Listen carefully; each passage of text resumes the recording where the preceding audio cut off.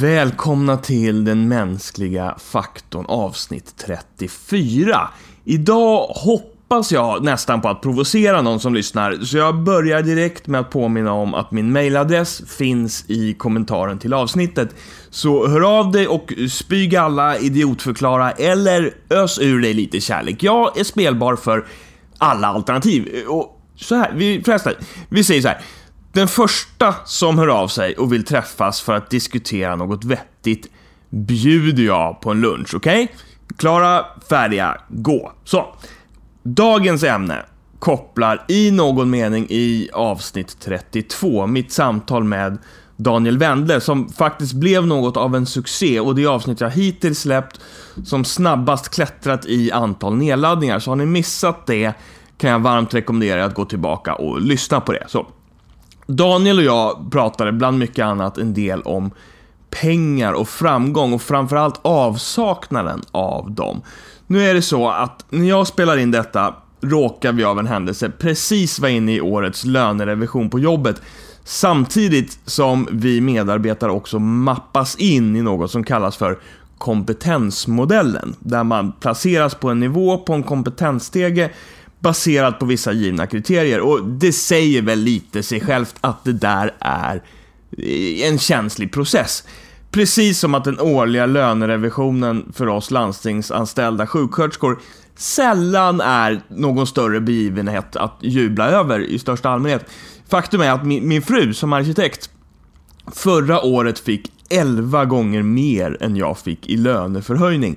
Som lite kuriosa för att jämföra branscher och löner. Den här cirkusen har tumnat runt lite i min tanke ett tag nu, och som vanligt blir podden min terapeut, för övrigt en ohyggligt billig sådan.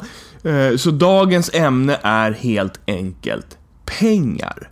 Pengar som ju egentligen inte är någonting numera.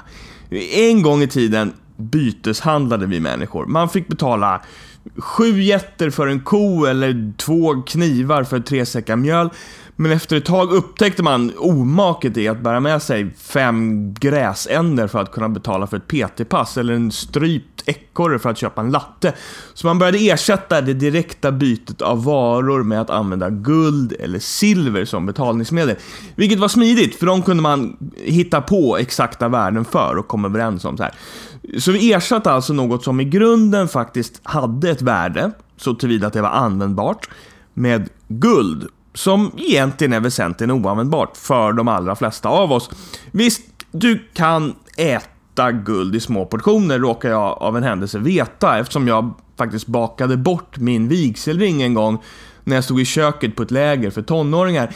Jag hade tagit av mig ringen och lagt den på bakbordet för att vara hygienisk, och när jag 8 nygräddade surdegslimpor senare skulle städa köket, så var ringen borta, och sannolikt uppäten av något glupskt pubertetsmonster som sväljer mackor i 2 bitar utan att tugga dem. Och inte blev han det minsta lyckligare av det, vem det nu än var. Men det där var ett sidospår, och nej, ringen kom aldrig fram, utan den skets väl ut och spolades ner i en toalett någonstans. Guld är egentligen inte särskilt användbart för oss vanliga människor. Punkt. Tillbaka till historielektionen. När vi hade handlat med det där väsentligen oanvändbara guldet ett tag, ersatte vi det med ännu mer oanvändbara papperslappar som skulle symbolisera att banken hade vårt guld inlåst. Så vi slapp släppa runt på det, för det var ju tungt och riskabelt. Men de där papperslapparna tyckte vi också blev lite tunga efter ett tag, och så insåg vi väl att vi kunde bli rånade på dem med. Faktum var ju att papperslapparna var inte bara lättare för oss att bära på, de var tydligen lättare för rånarna att bära på också. Så då ersatte vi papperslapparna med något som inte ens går att ta på, siffror i en dator. Så pengar som vi hanterar dem idag är ett påhittat elektroniskt substitut för ett påhittat fysiskt substitut för en metall som vi hittade på ett värde för som ersättning för det som faktiskt har ett värde. Pengar idag är ingenting.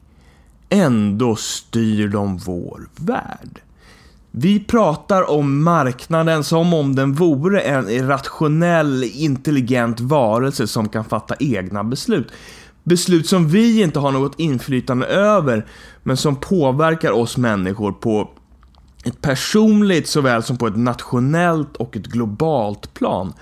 Men marknaden är inte en rationell och intelligent varelse kapabel att fatta beslut. Marknaden är den ekonomiska motsvarigheten till 4 miljoner gnuer som korsar en krokodilpackad Mara River i Masai Mara. Det är en hysterisk masspsykos. Det är den finansiella varianten av tusentals vuxna män som tycker att det hör fotbollen till att skandera könsord och svordomar i kör.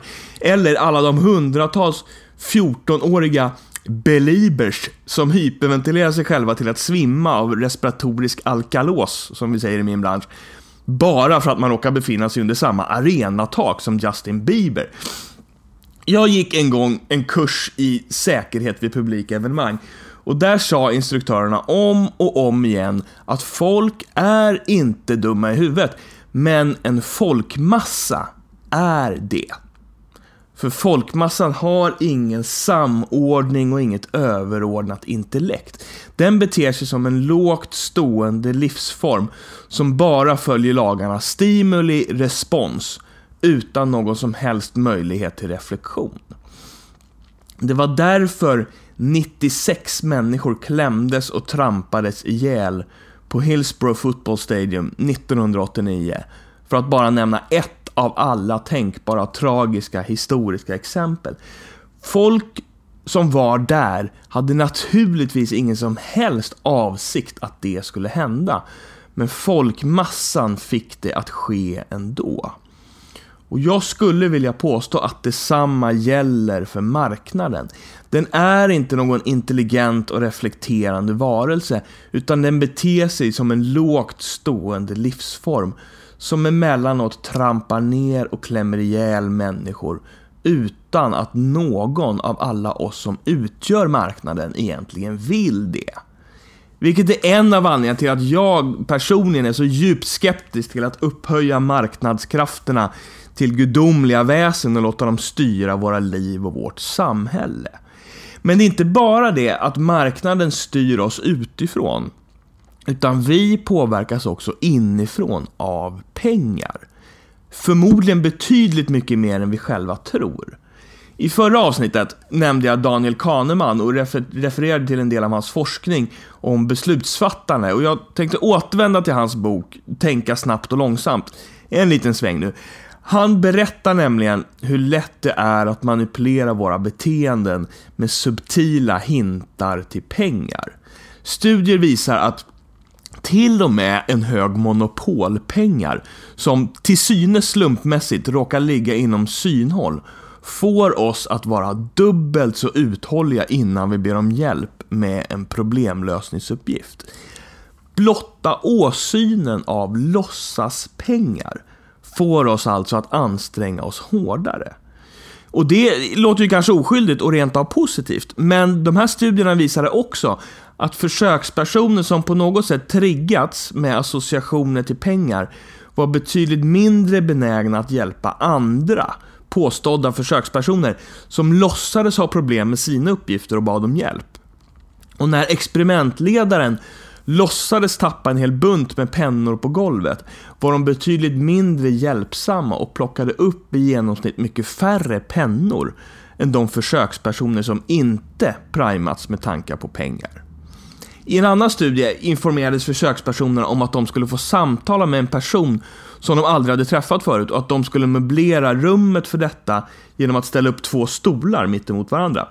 De försökspersoner som inte hade primats med associationer till pengar ställde upp stolarna på ett genomsnittligt avsnitt av 80 cm från varandra. Men de försökspersoner som manipulerats med associationer till pengar ställde upp stolarna på ett genomsnittligt avstånd av 118 cm. Och den där sistnämnda studien tycker jag blir väldigt illustrativ för vad pengar gör med oss. Är det kanske så att när vi tillåter pengar att uppta en stor del av vår tanke, så ökar vi också avståndet mellan varandra, både fysiskt och själsligt. En uppsjö av forskning tycks peka på att tankar på pengar gör oss mer individualistiska och egoistiska och mindre generösa, hjälpsamma och inbjudande. Och då undrar jag, är det kanske därför jag tycker att den här tiden på året när vi har lönerevision alltid är lite obehaglig? Det kanske inte bara är det deppiga i att ett typiskt år är man som sjuksköterska tämligen missnöjd med de få hundralappar man får i löneförhöjning, utan det kanske också är därför att den här processen skapar en distans mellan oss som kollegor genom att så in ett konkurrenstänkande och en avundsjuka som inte gör någonting annat än att splittra oss. Och genom att den gör oss alla lite mer själviska och individualistiska. Visste du att en nylig studie på 50 personer visar att generositet faktiskt förändrar hur hjärnan rent biologiskt beter sig när man undersöker den med magnetkamera? Olika områden i hjärnan aktiveras i större utsträckning och kopplas starkare till andra områden hos personer som har beslutat sig för att agera generöst jämfört med personer som beslutar sig för att agera själviskt i för övrigt identiska experimentsituationer. Och de här förändringarna i hjärnan har i sin tur ett samband med större sannolikhet att agera generöst igen i framtiden. Så det blir alltså en självförstärkande loop där generositet föder mer generositet. Och den här studien bekräftade också det som ett flertal psykologiska det är svårt ord, studier tidigare har beskrivit, att vi blir lyckligare av att vara generösa. Vill man hoppa till kanske lite för långtgående slutsatser av de här studierna, som jag gärna gör när jag läser forskning, skulle man kunna säga att det finns en självförstärkande nyckel till lycka och att den nyckeln är generositet. Vilket faktiskt, intressant nog, kopplar an till resultatet i en annan nylig studie som visar att man visst kan köpa lycka för pengar om man väljer att spendera pengarna på andra människor och på upplevelser. Det som är gemensamt för flera av de senare artiklar som jag har läst om kopplingen mellan pengar och lycka är att prylar alldeles uppenbart inte ger någon ökad lycka annat än ett tillfälligt lyckorus som är väldigt snabbt övergående. Men om man vill använda sina pengar för att bli lyckligare ska man ge bort dem och köpa upplevelser eller, intressant nog, tid. I en stor internationell studie med över 6 000 deltagare visade det sig att de som använde pengar till att köpa sig mer tid var lyckligare än de som köpte saker.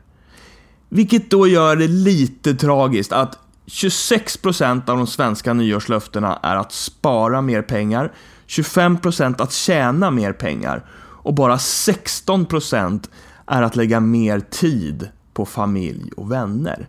Vi dras alltså mer till det som bevisligen gör oss mer egoistiska och självupptagna än till det som bevisligen gör oss lyckligare.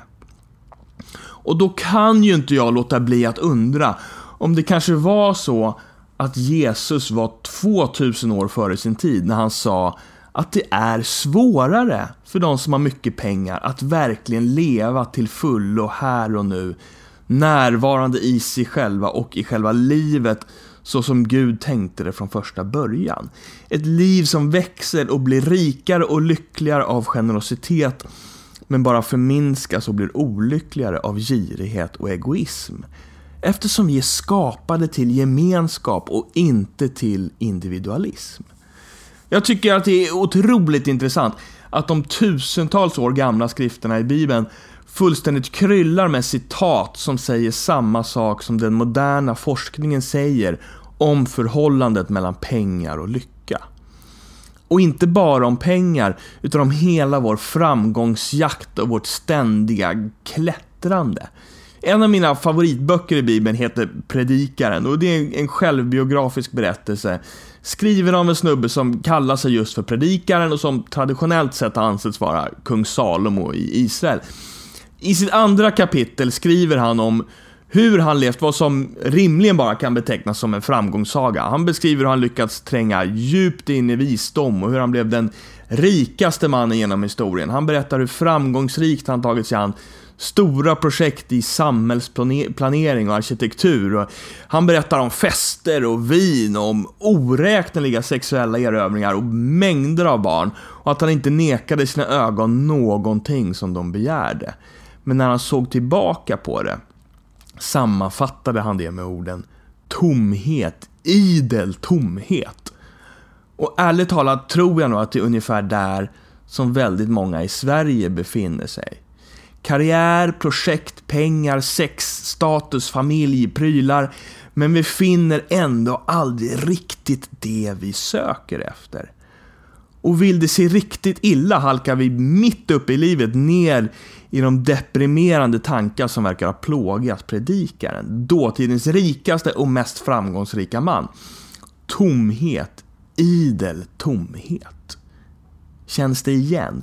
När krisen kommer smygande, var det här allt? Är det här som är livet? Varför känns det så tomt när det är så fullt att jag inte får plats med bilen i garaget och måste hyra 18 kubikmeter förråd på Shoreguard? Varför känner jag mig så fattig när jag är så rik? Varför mår jag så dåligt när jag har det så bra?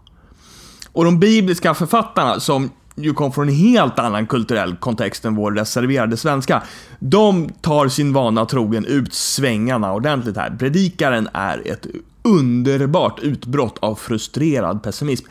Då hatade jag livet, skrev han, för det som sker under solen var mig en plåga. Det finns liksom inget drag av tillrättaläggande eller förskönande här, utan han dyker rakt ner i depressionens mörker. Var dag är en smärta, var syssla en plåga. Inte ens om natten finner hjärtat ro, skriver han. Och i den här boken finner jag något av en själsfrände och en ledsagare för oss sönderstressade, sekulariserade och på gränsen till utbrända 2000-talsmänniskor i Sverige. För här finns en reskamrat som också har försökt fylla det där inre tomrummet med framgångar, karriär, vin, fester, sex, visdom, status, projekt och rikedomar, och bara landat i en känsla av tomhet. I still haven't found what I'm looking for, som Bono sjunger. Och när man då byter bostad för 5:e gången på lika många år, kanske man faktiskt behöver säga till sig själv, som Fredrik Lindström säger till Henrik Schyffert: är det inte så att den enda gemensamma nämnaren med alla de här bostäderna har varit du? Är det då inte egentligen så att det är dig själv du är missnöjd med snarare än ditt boende? Är det då inte egentligen så att det är dig själv du behöver ändra på istället för att flytta? För vi vet väl alla att jakten efter tillfredsställelse och frid i pengar, bostäder eller prylar aldrig tar slut. Den som älskar pengar blir aldrig mätt på pengar, skrev predikaren. Det kommer alltid finnas en pinne till på karriärstegen, och det kommer alltid finnas en finare lägenhet, en grönare gräsmatta och en saftigare grillmiddag än din. Det kommer alltid finnas folk som tjänar mer pengar än du och som gör fler push-ups eller klär bättre i stringtrosor än dig, och definitivt bättre än mig. Och ju mer du äger, desto mer bekymmer får du. För fler saker kräver större förråd, och ju mer dyrgripar du har, desto mer har du att skydda och oroa dig för och försäkra, och desto mer måste du arbeta för att ha råd att upprätthålla och skydda den standarden som du har arbetat dig upp till. Så desto mindre tid får du till att laga mat i ditt nyrenoverade kök, eller köra din fina bil, eller spela tv-spel med ungarna i biorummet med surroundanläggning som du köpte på avbetalning. Vem är det egentligen som driver det där ekorrhjulet som du klagar på att du springer runt i? Den rikes överflöd ger honom ingen ro att sova, skrev predikaren efter ett helt livs erfarenhet av att vara rik. Så min kamp med mig själv så här i tider av lönerevision och kompetensmodell är att faktiskt försöka skita i hur det blir. Jag vill inte värdera mig själv utifrån vad jag hamnar på en kompetenssteg eller vilken löneförhöjning jag får i år. Jag vill inte jämföra mig själv med en kompis som får en 100 mer, för jag har gått den vägen så många gånger och jag vet att den bara gör mig egoistisk, girig och olycklig. Jag vet att när jag tänker för mycket på pengar eller på status eller karriär så bygger jag upp ett destruktivt avstånd mellan mig själv och andra. Min egen erfarenhet säger det, och både forskningen och Bibeln, 2 av mina favoritauktoriteter när jag ska försöka orientera mig i livet, bekräftar den bilden. Istället försöker jag lära mig själv att tänka lite mer som Daniel berättade i vårt samtal. Att jag är älskad av Gud, precis som jag är. Att det inte är en lönespecifikation eller ett CV eller en bostadsadress eller antalet likes på Instagram och Facebook som definierar mitt värde. Jag är värdefull därför att jag är en människa och därför att jag är älskad av en oföränderlig skapare som aldrig kommer släppa taget om mig. Och här tänker jag lämna dig idag. Jag vill inte säga åt dig hur du ska leva eller tänka, för jag tror att vi alla måste välja våra vägar själva.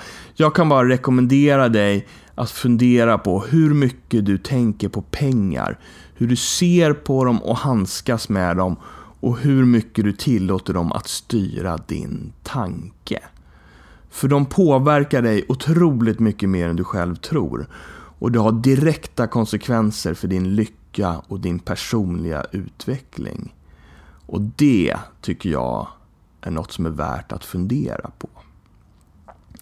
Jag heter Jakob Pansell, du lyssnar på Den mänskliga faktorn och vi hörs igen om 2 veckor.